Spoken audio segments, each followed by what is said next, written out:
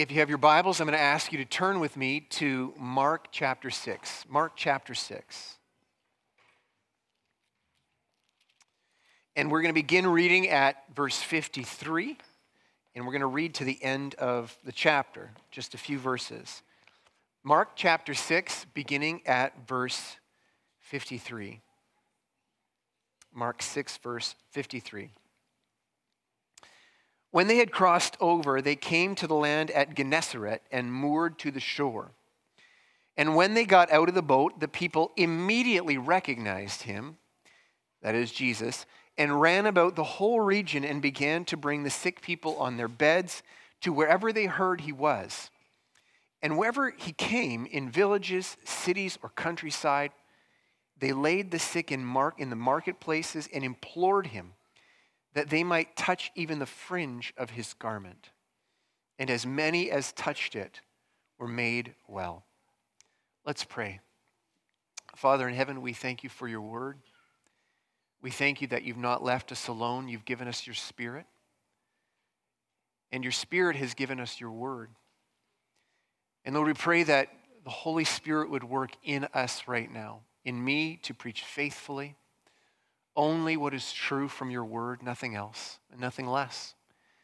And for all of us, Lord, as we hear your word, that we would be transformed by it, and that we would respond to your word the way that sheep would respond to the words of a faithful and loving shepherd, especially a shepherd who has laid down his life for those sheep.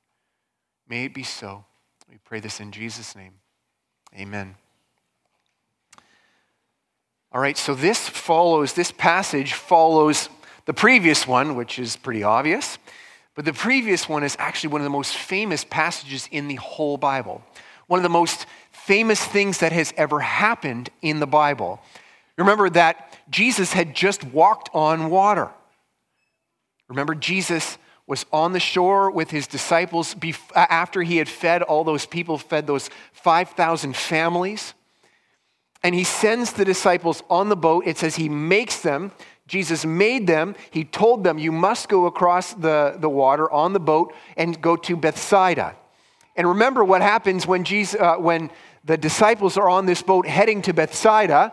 They're trying to get there, but it's not very easy because the wind is pushing them in the wrong direction. And what a journey that should not have taken very long ends up taking them a long time. And not only that, they're pushed in the wrong direction.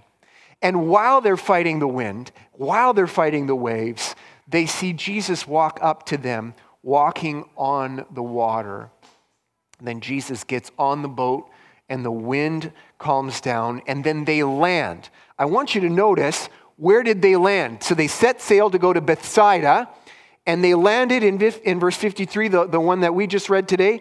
They landed at Gennesaret. Okay. So they land in a different place than Jesus told them to go, a different place than they were expecting to go or even trying to go. What happens when Jesus and his disciples land on the shore?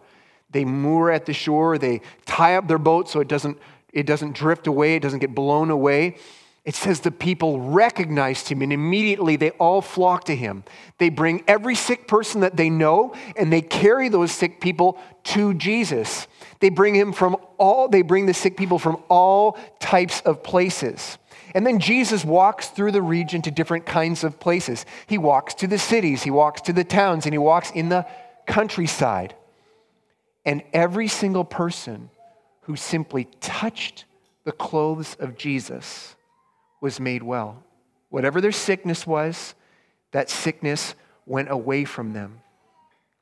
Now, what do we learn from this story? This true event? Well, there are some people who think that only certain kinds of people need Jesus.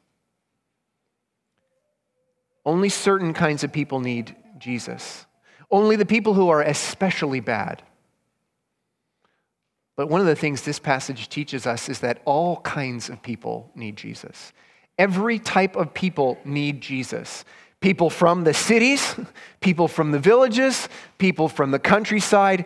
Every single person needs Jesus the same amount because we're all guilty. All of us need to be rescued from our sins. There's also people who think that Jesus is only able to save certain kinds of people.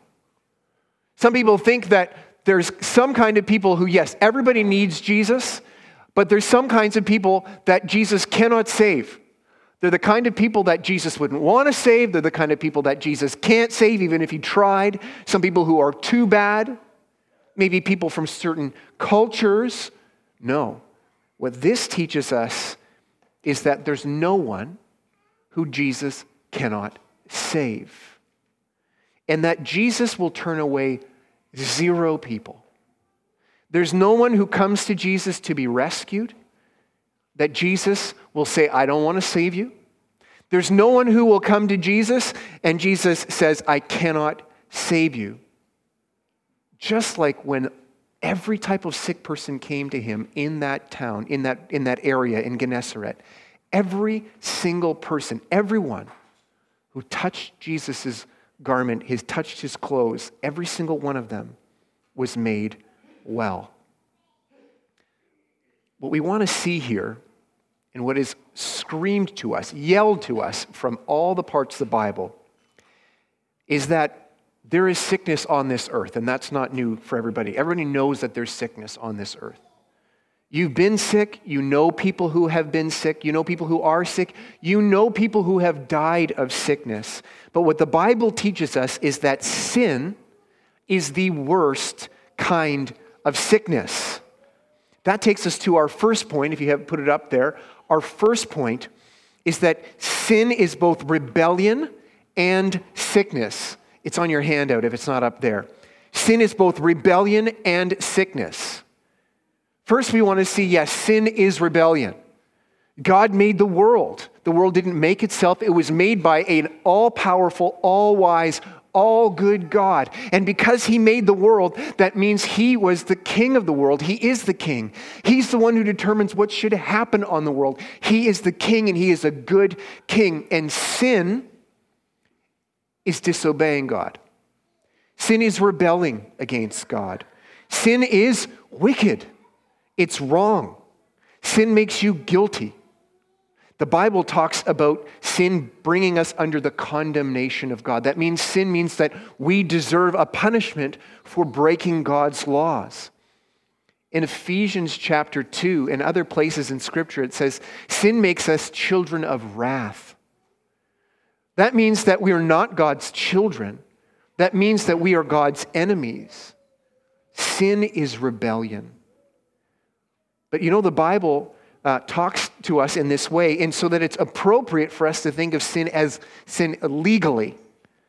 So when we think about sin against God, it's important for us to think about it using things like crime and punishment to understand what sin is. Thinking about courtrooms and judges. The Bible also talks to us about sin being sickness. Sin is not just something that's wrong. It's not just rebellion. Sin also is sickness. Now, that doesn't mean that sin brings sickness, like anybody who's sick is sick because that they have sinned. That's not what we're talking about here. Sin is itself a sickness. It's a type of sickness. You can list a whole bunch of kinds of sickness, can't you? You can say cancer or diabetes or Parkinson's or Alzheimer's. Sin is a type of sickness. And sin affects the person the way that sickness affects a person. I want to demonstrate this using the Old Testament a little bit. Because Jesus is the fulfillment of the Old Testament. The Old Testament were all the many books of the Bible that were written before Jesus came. And they predicted, they prophesied and promised, he's going to come, the Messiah is going to come. And he's going to fulfill everything that we've written. So it's important for us to go to the Old Testament to find out, what does the Bible think of sickness and sin? Luke read for us Psalm 103, 1-5. One of the phrases is that he heals all our sicknesses and he forgives all our sins. The Bible loves to put those two ideas together. If you don't turn right now, you can, I'm not forbidding you, but if you make a note to turn to Jeremiah 34. You can turn there if you want. But one of the things that's happening in Jeremiah 34, God sends a prophet, his name is Jeremiah, and he is giving a prophecy about the bad leaders of Israel, about the bad prophets of Israel, they're false prophets, about the bad priests who are supposed to teach the people from God's word.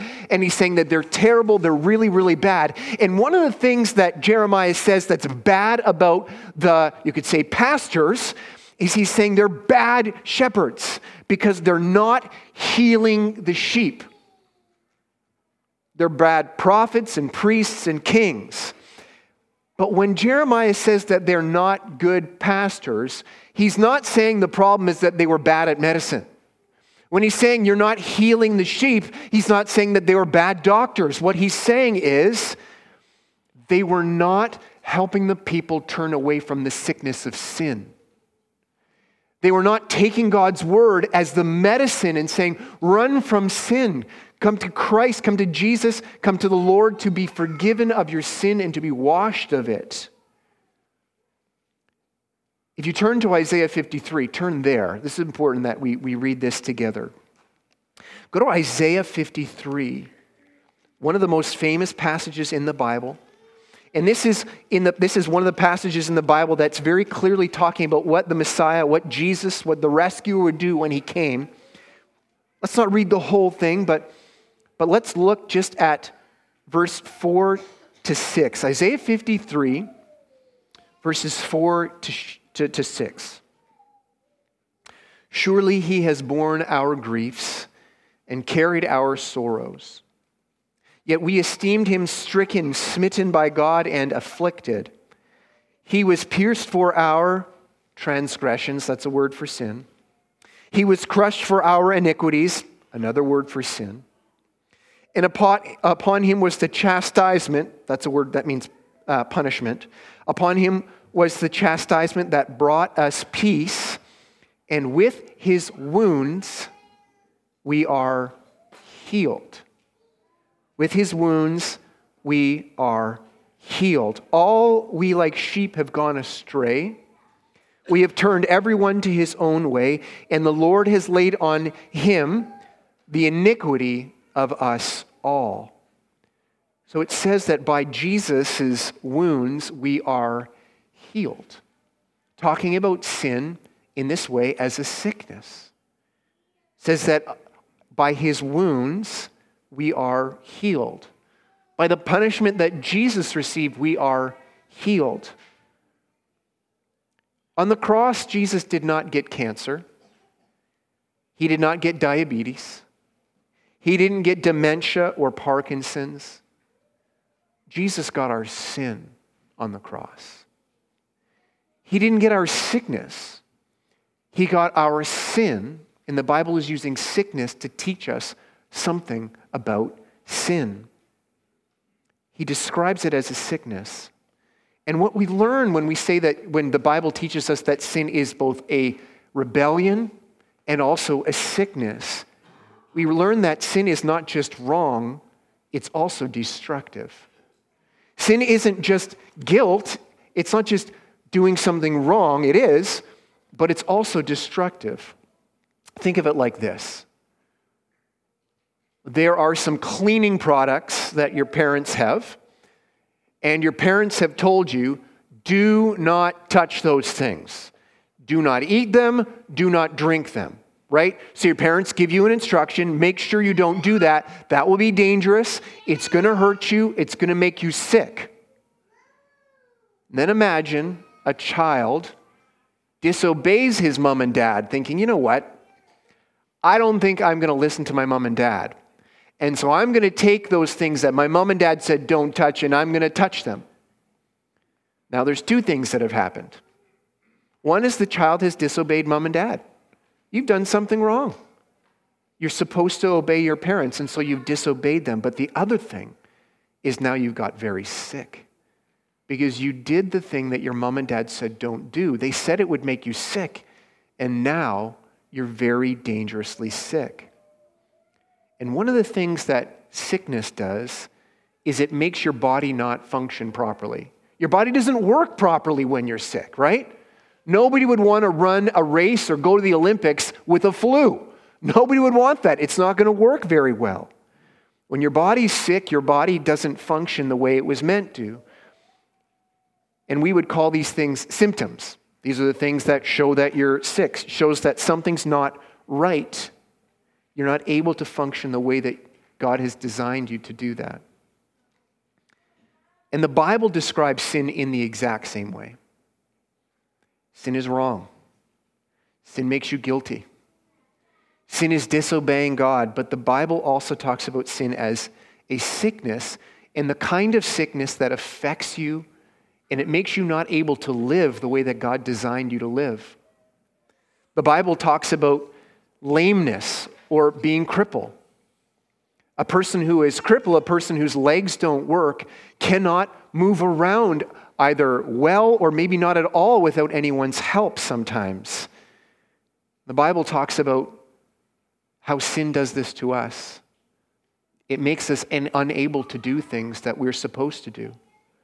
Unable to do things that would actually be good for us to do. It's kind of like we're frozen, stuck on being unable to do things that God has designed us to do. The Bible talks about leprosy. Leprosy, and one of the problems with the leprosy in the Bible, there's new kinds of leprosy now, but one of the problems with leprosy in the Bible is that what would happen is that it would deaden your senses, so you can't actually feel pain. Now, you might think, oh, that'd be great if I couldn't feel pain. No, that's a problem. Because if you put your hand on a really hot barbecue and you can't feel pain, what's going to happen? Your hand is going to get incredibly burned and you won't even be able to pull your hand back. So now you've got huge burns and open wounds on your hands, and now imagine you can't feel the pain of infection. So then what happens is your hand gets so sick that your fingers start falling off. Maybe your nose, you get a cut on your nose you don't notice and your nose falls off.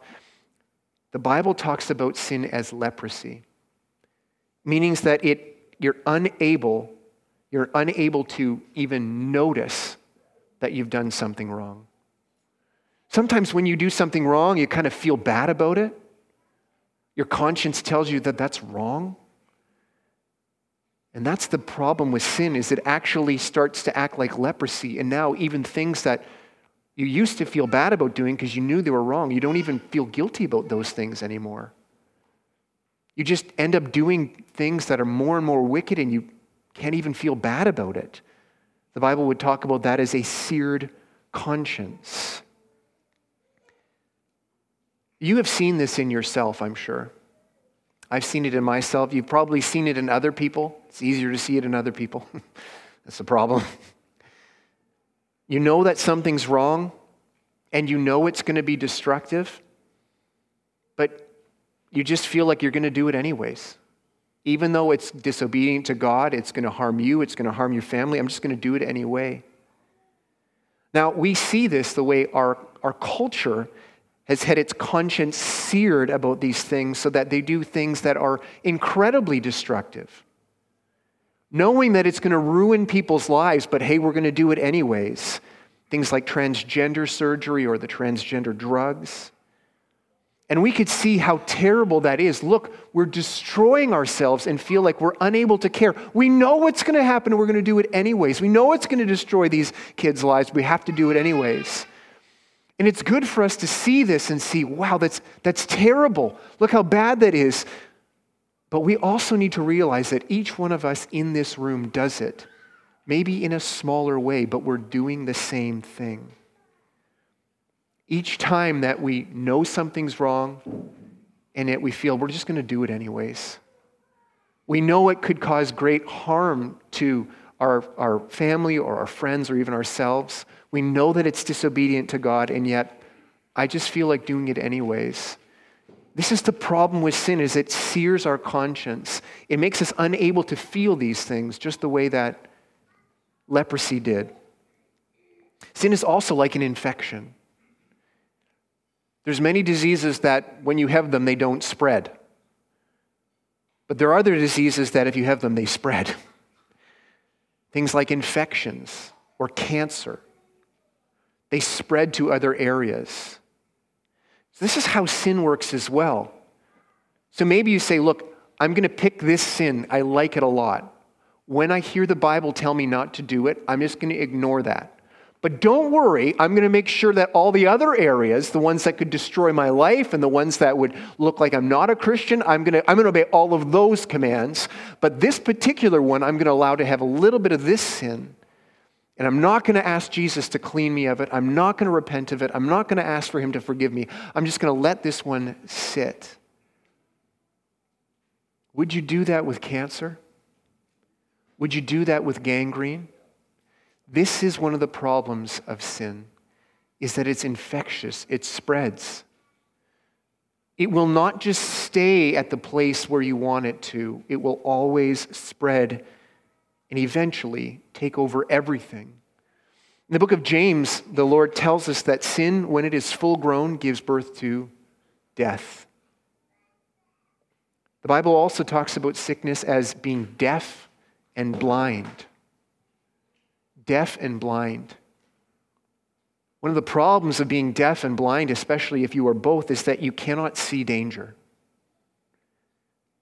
You cannot see danger. You cannot notice danger, and so you walk into dangerous things without even knowing that they are there. But the other problem with being deaf and blind is that you wouldn't even be able to notice rescue if it came. A rescuer would come and you wouldn't even notice him as a rescuer. And this is exactly what happened when the Lord Jesus came. When the Lord Jesus came, the people noticed him. They saw that he was the Messiah, but they were so blind by their sin and so deaf by their sin that they couldn't even see that they needed to be rescued, and they couldn't even see that he was the best rescuer and he was exactly what they needed. Dear friends, it is important for us to realize that sin is not just guilty. It's not just rebellion. Sin is a sickness that destroys. It ruins our ability to tell right from wrong. It ruins our ability to care. It ruins everything. It makes us sick, unable to care that we have sinned against God, and even unable to care if God came and brought us a rescue. Let's look at our second point here, and that is all healing comes from the Lord. All healing comes from the Lord. Now, when the Bible talked about the coming rescuer before Jesus came, it talked about the rescuer who would save us from our sins, right? This was the Messiah's job, to save us from our sins, because we have sinned against a holy God. We sinned against a holy God. But the Messiah, in order to prove that he was the Messiah, you need to know who he is. If you're going to run to somebody to rescue you from sin, you need to know who he is. Just because some guy stands in the middle of a bunch of people and says, I'm the rescuer, you shouldn't believe that he's the rescuer. If someone said, hey, by the way, I'm God, you shouldn't believe that he is God. This is why Jesus had to prove that he's the one who could heal us from our sins. And one of the ways that the Messiah, that Jesus had to prove that he could heal us from our sins, is that he had to be able to prove that he could heal us from our sicknesses. Jesus didn't come to do miracles. He did miracles, but that's not why he came. He came to rescue you and me from our sins. His miracles were just proving that he could rescue us from our sins. He healed sicknesses in order to prove that he was the one who would rescue us from our sin. And he is the one who proved that all healing came from him. Now, there are some people who teach that the Lord Jesus came and he died for us, he rose from the dead, and that this means that if you are a Christian, you will not be sick. There are some churches that teach that every Christian, if they are sick, will be healed if only they trust in Jesus enough, maybe only if they're obedient enough, or maybe if they pay enough money to the church. Dear friends, that is wicked. It is disgustingly wicked. It's not true. Jesus did not promise that every Christian would be healed of every sickness. Now, that doesn't mean he can't. It doesn't mean that he cannot heal us. And it also doesn't mean that he hasn't promised to do these things. The Bible talks about God as being the one who heals. Everyone who's ever been healed of sicknesses has been healed by God. Every single person that's been healed of any sickness has been healed by God. It was God doing it. That's true if you were sick and then you got better without having to see a doctor, with just getting some rest. That's true if you were sick and you went to a doctor and got medicine or had surgery in order to deal with that sickness and you got better. That was God doing that. Just like all of our bread comes from the Lord, even if you went into the field and planted the seeds and watered it and then harvested it and turned it into bread, or if you worked at a job and got money and then went to the store and got bread from the store, it is true that all of your bread came from the Lord. He is the one who is doing all of these things. And so, dear friends, it is important, it is good that we seek our healing from the Lord, that we pray to Him when we are sick. And He is able to answer every single prayer. But He answers our prayers not as if He is our slave, but as our Father. And so He is perfectly in control of everything. He is perfectly wise. He is perfectly loving. And every single time one of His children asks Him for something, He will respond doing exactly what would be best for them. And very often that means He gives them health. Very often His people recover. If you line up your whole life, let's say you live to 120 years and you die at 120 of illness, you will have many, many sicknesses. And the vast majority of those sicknesses God would have healed you of. So most of the time, healing is what the Lord gives. Sometimes preventing you from getting sick and sometimes healing you after you were sick. But the Lord will choose when to heal and when not to heal. And it will be because He loves you, because He's wiser than you, and because He wants what is absolutely best for you. He loves you, and He is able to hear your prayers and answer them. And the Lord's favorite way of healing His people is ordinary ways. How do we know what's His favorite way? It's the way He chooses to do it the most. He is a good Father who answers our prayers.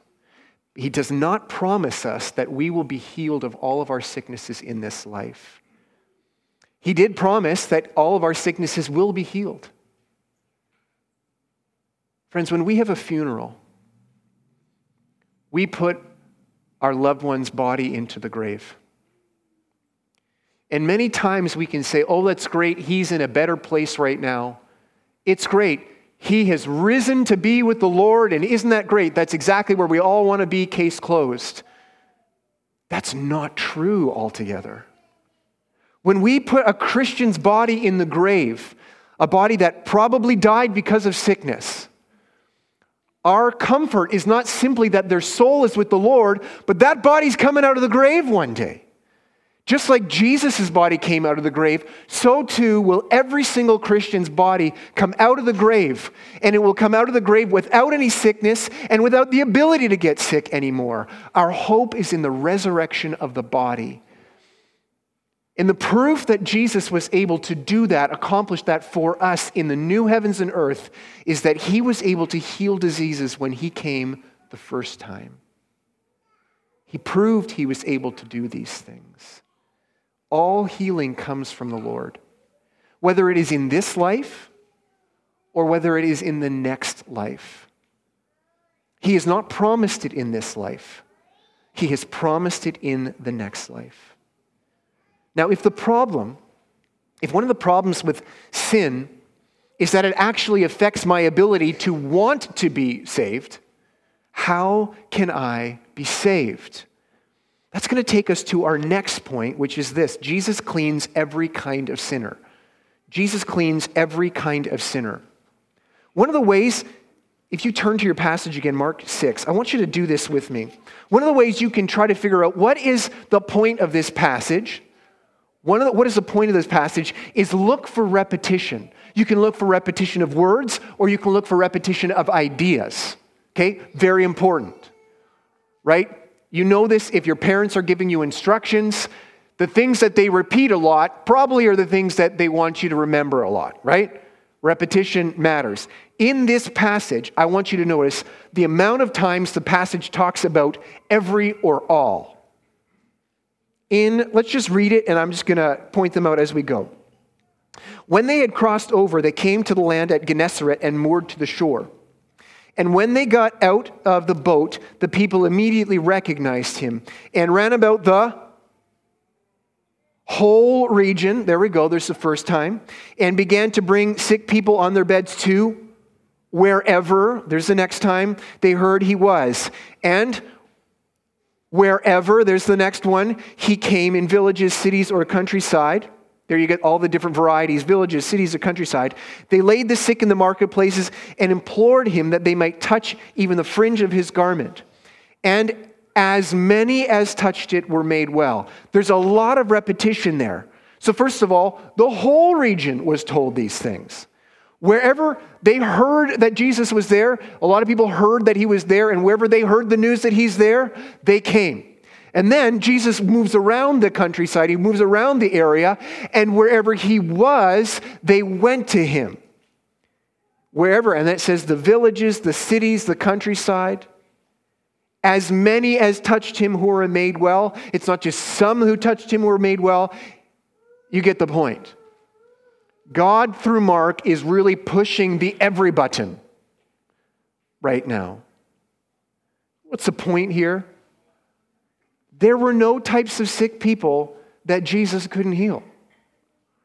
There was no one that Jesus couldn't heal. It's not like the people who believe they have the gift of healing today, is it? No. They can't heal all diseases. They can't even heal most diseases. They can't even heal many diseases. They tend to specialize in healings that can't even be proven or tested. I healed a man once who had a pain in his back that was a level 8. And wouldn't you know, he said afterwards it was a level 7.5. That's not a miracle. A miracle is the kind of thing that Jesus did, the kind of things the apostles did, things that didn't need to be trusted. Right? If you were at the feeding of the 5,000, would anybody need to prove to you that this happened? You're like, no, I was there. It just happened. When Lazarus was raised from the dead, that person didn't have to prove that. He was Lazarus. He was dead, and now he's alive. Jesus heals every sinner he can heal every kind of sinner of every kind of sin.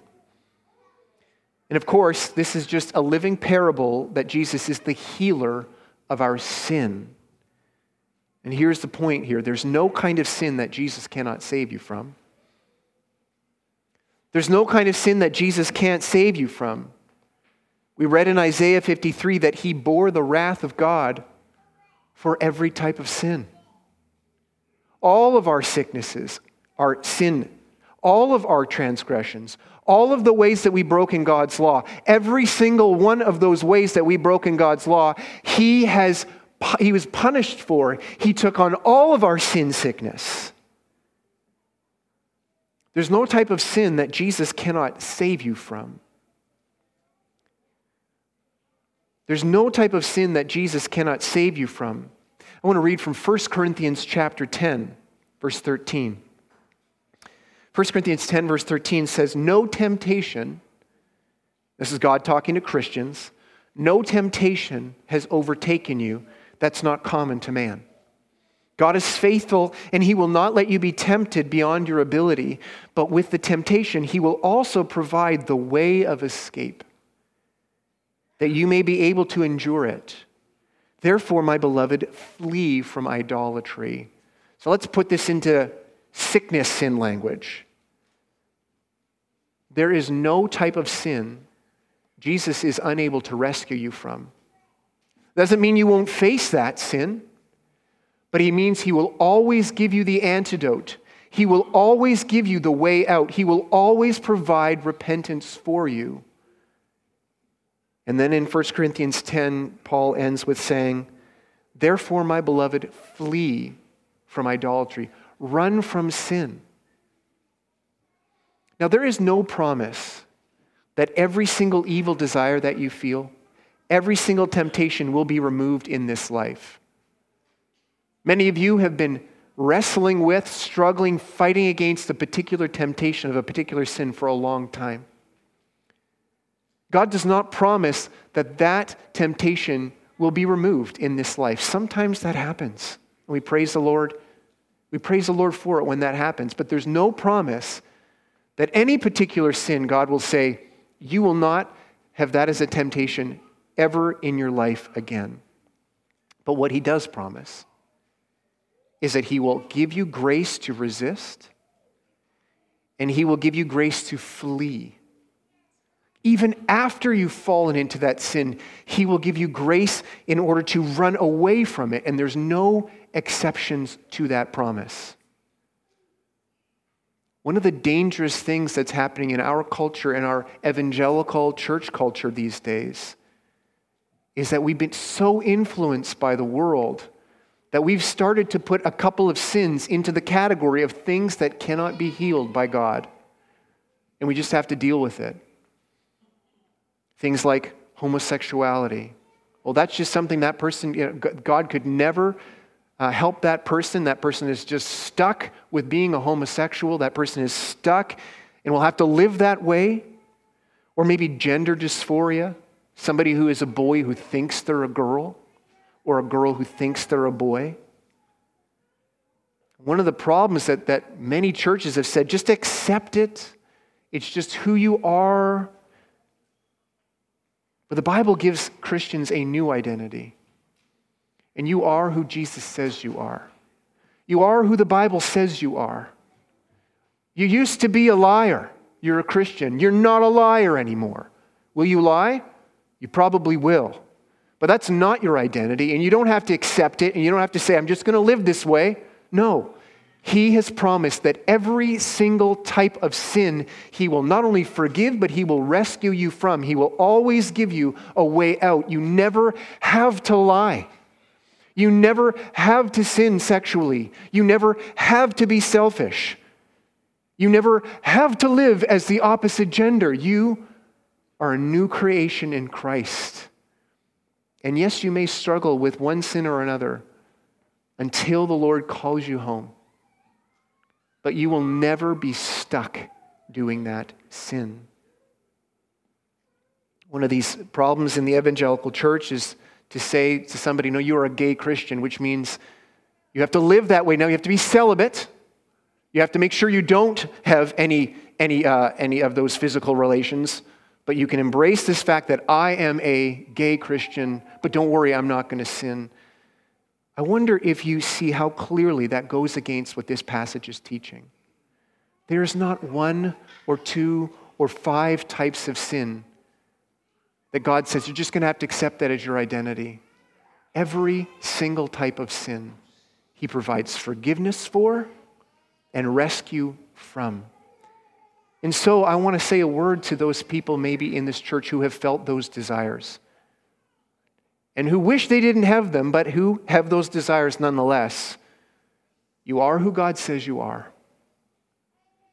There's no reason that you have to accept this as your identity. You don't have to accept a different identity. You can be a husband, and you can be a father, or you can be a wife, and you can be a mother. Do not accept what the world or the church says that this has to change your life, Christ offers forgiveness and a new identity for every Christian who struggles with every type of sin. This is true for those who are embroiled in pornography use, who feel like it's just something that they just have to accept. This is who I am. I just have to have that cycle of sin and guilt and repentance. Sin. No. Christ promises every sin can be forgiven and be healed. You do not have to do that. You feel like you have to do that in the moment, but you do not. He has promised that he will allow you to resist temptation or provide a way of escape. So flee from these sins.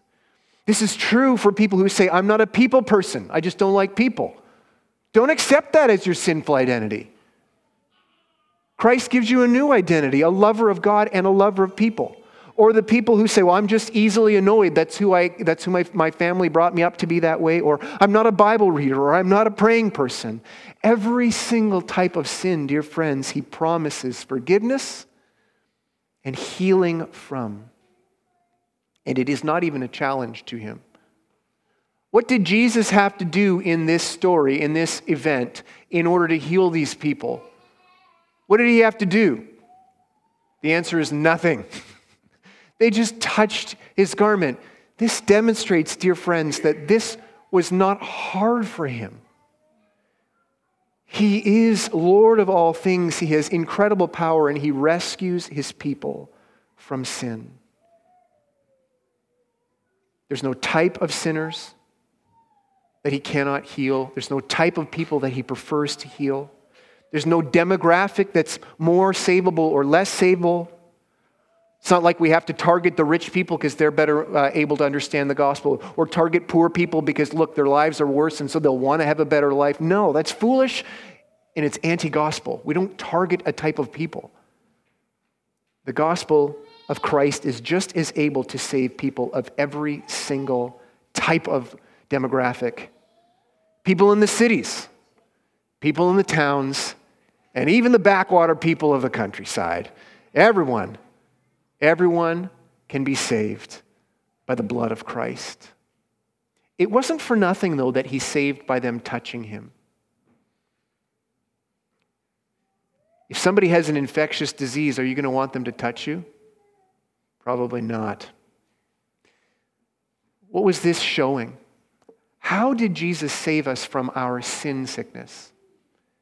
Did he do it by standing far away and waving a magic wand? Forgiven, cleansed. Was he a doctor who said, you know what, I've decided I don't care, don't worry about it anymore. I've decided I don't care about cancer anymore. Was he a judge who in the courtroom says, you know what, I've decided I don't care about laws anymore. I don't care about justice anymore. I don't care about punishment anymore. No, we already read in Isaiah 53, how is it that he saved us from our sin sickness? On the cross, Jesus became sin. So think about an infection spreading from one person to the next. Now picture Christ on the cross. Every single Christian who had ever lived, and every Christian who lived before him, who were trusting that Jesus would come before he came.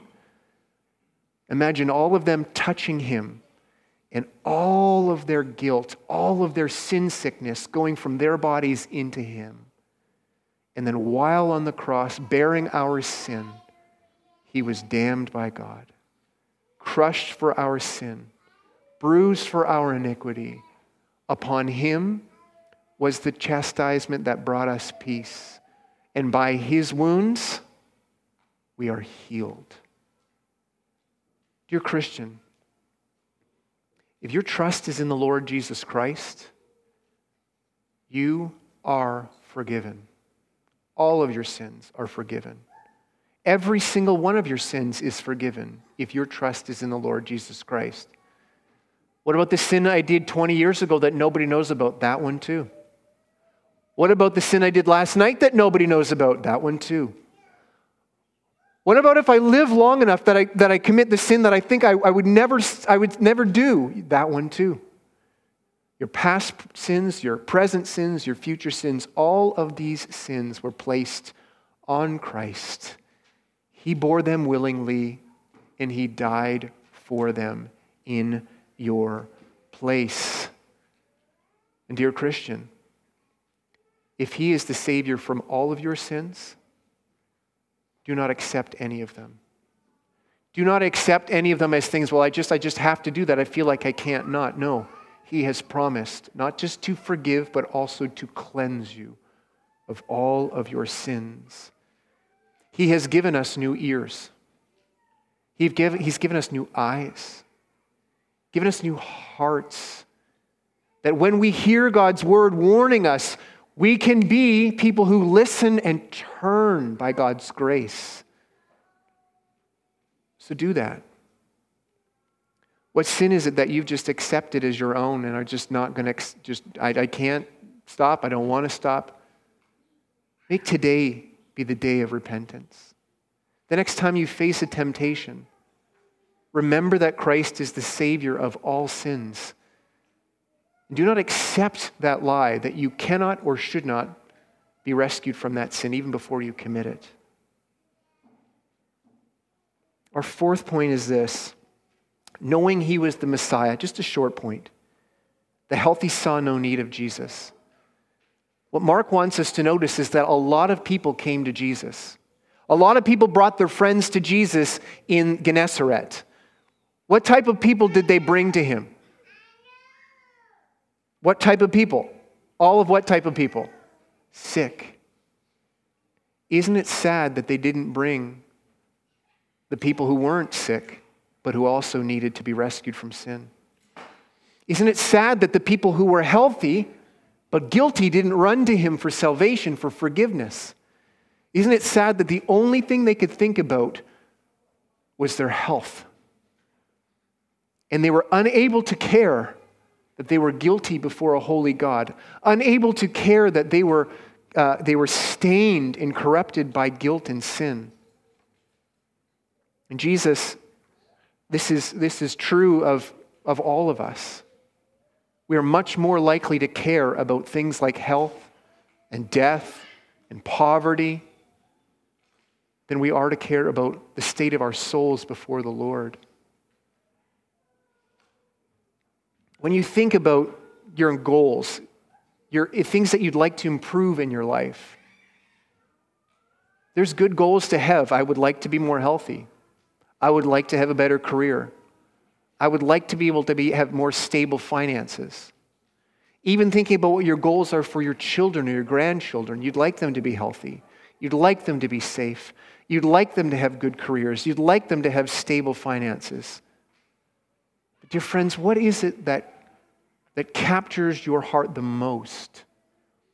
Your goals for yourself or for your children or your grandchildren or your friends or your nieces and your nephews? Would it not be fitting that your desire would be that they would know Christ more, that they'd be less enslaved to sin, that they would capture more and more of the knowledge of his love for us on the cross, that more and more and more they'd see sin as vile, as sickness, rather than as a good thing that God wants to keep from us, that our eyes would be opened, the eyes of our hearts would be opened to see the love of God. And not one person would trust in Jesus, even if they heard the gospel, without his power. Because this is part of the problem of sin, is that we do not want to be rescued from it. We need a powerful God to rescue us. And that takes us to our conclusion, our last point. Jesus uses his infinite power to reach sinners. Where did Jesus tell them to set sail for? The disciples, right after the feeding of the 5,000. He told them to go to Bethsaida. And where did they land? Gennesaret. How did that happen? Well, it happened by God's sovereign hand. He wanted them to be going in one direction, trying to go in one direction, and end up at another. Did they need to know that they were supposed to end up in Gennesaret? They did not need to know that. God made sure they'd get to Gennesaret, even though they were trying to get to Bethsaida. Why would it matter? Why would it matter that they were trying to get to Bethsaida, but they ended up in Gennesaret? Why would that matter? Actually, let's ask it a different way. Who do you think cares that they ended up in Gennesaret? Do you think that if you were a paralytic, you'd actually care that they ended up in Gennesaret that day? What if you had cancer in Gennesaret? You're pretty glad that God redirected that boat? What if you were blind? You'd probably be very happy that God redirected that boat to come to Gennesaret. Christ sovereignly brings salvation to sinners. There's two things he does in order to make that happen. First of all, he makes sure that for all of the people that God gave to him before the world was even created, here's your people, here's your flock, here's your bride. They're going to stray, they're going to sin, they're going to deserve death and hell and damnation, but they are yours, and you will die for them, you will redeem them, you will gather them, and you will keep them forever. It's called the covenant of redemption. God the Father and God the Son making that oath to each other. These will be your people, I will save them. Here's how he makes sure that he saves them. First of all, he dies for their sin, yes. But what he does is he makes sure that the gospel will get to all of them. And then, just as much power needed, he will make sure each of them believe in the gospel. Think about what needed to happen to bring you here today. Think about all the things that God arranged to make sure that you would be a person who'd hear the gospel. Some of you don't remember the first time you heard the gospel because you were born into a Christian family and they shared it with you before you could hear.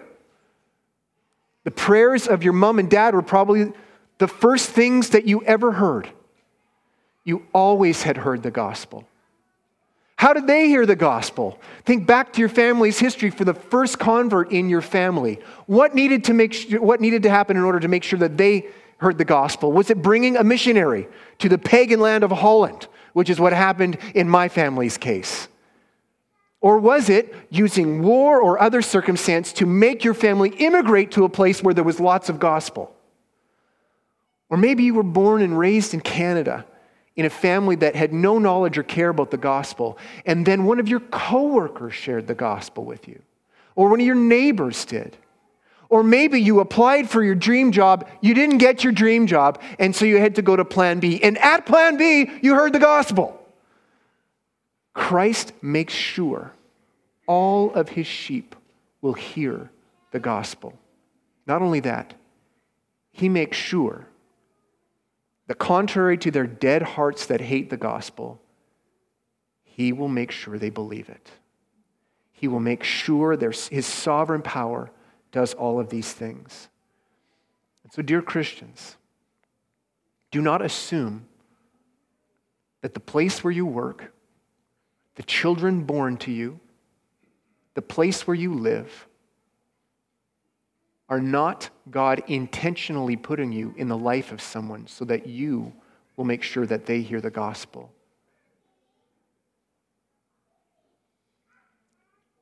Dear church, let us remember to see sin as rebellious sickness. A sickness that has a sure cure in Christ. What can wash away my sin? Nothing but the blood of Jesus. All of it, every bit of it.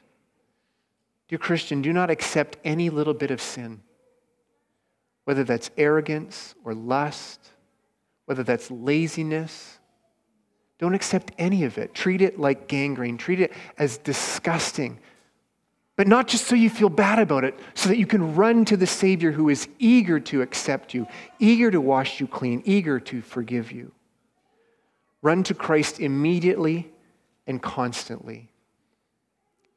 And last, offer the medicine of the gospel freely to all. Don't assume that person doesn't need it, and don't assume that person wouldn't accept it. Christ came to save every type of sinner. The countryside sinners, the village sinners, and yes, even the city sinners. Let's pray. Father in heaven, we thank you for how your word points out things to us that we may not have seen or our hearts would be too hard to notice. Lord, I pray that you would do this work in us to treat sin, to see it as sickness, something that is robbing us of life, robbing us of our senses, blinding us to how good you are, how worthy of worship and delight you are. And Father, we pray that Christ would restore us, would heal us of these sicknesses. Forgive us, but also restore us. Give us our sight back and our hearing back. Give us our senses back, that we might truly delight in how wonderful it is to be the children of the God who made the heavens and the earth. I pray that you would do these things in Jesus' name. Amen.